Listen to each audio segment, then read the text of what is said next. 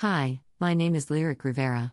I am autistic and 36 years old, and I have had meltdowns my entire life. I still have meltdowns even now as an adult. In addition to meltdowns, I also have shutdowns, and may even elope occasionally. Many longtime readers know what meltdowns are, because I've spoken about them regularly. However, April often brings many new people into my world. So if you're new here, welcome. I'm going to go into some basics for you. Meltdowns, elopements, shutdowns, and sensory overload, oh my. Meltdowns, elopements, shutdowns, and other types of overloads are medical events where someone's fight or flight freeze response has been triggered.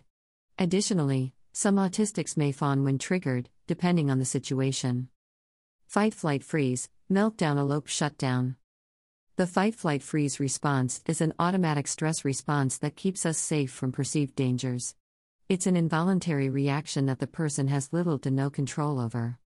In ancient times, this response would have saved us from animals and other threats, so we can spring to action before we have time to think about it.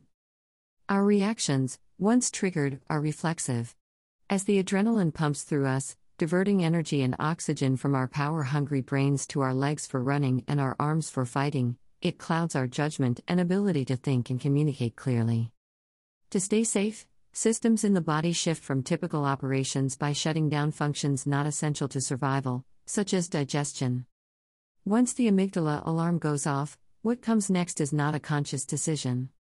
A person who's had this alarm triggered may become defensive or combative, they may run or sprint away, without consideration for their safety, or they may freeze, shutting down and imploding in on themselves in a catatonic ball.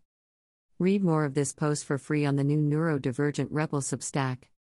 Subscribe on Substack and have your posts delivered right to your inbox. I will be offering both free and paid subscriptions, so there will be something even for people who don't subscribe monetarily. Throughout the month of April, I will be offering discounted paid subscriptions, 25% off, on my Substack. Subscribe in the month of April and your subscription is 25% off your subscription as a thanks for supporting me during Autism Month. Sharing posts like this one are an amazing way you can support this blog that costs nothing but your time.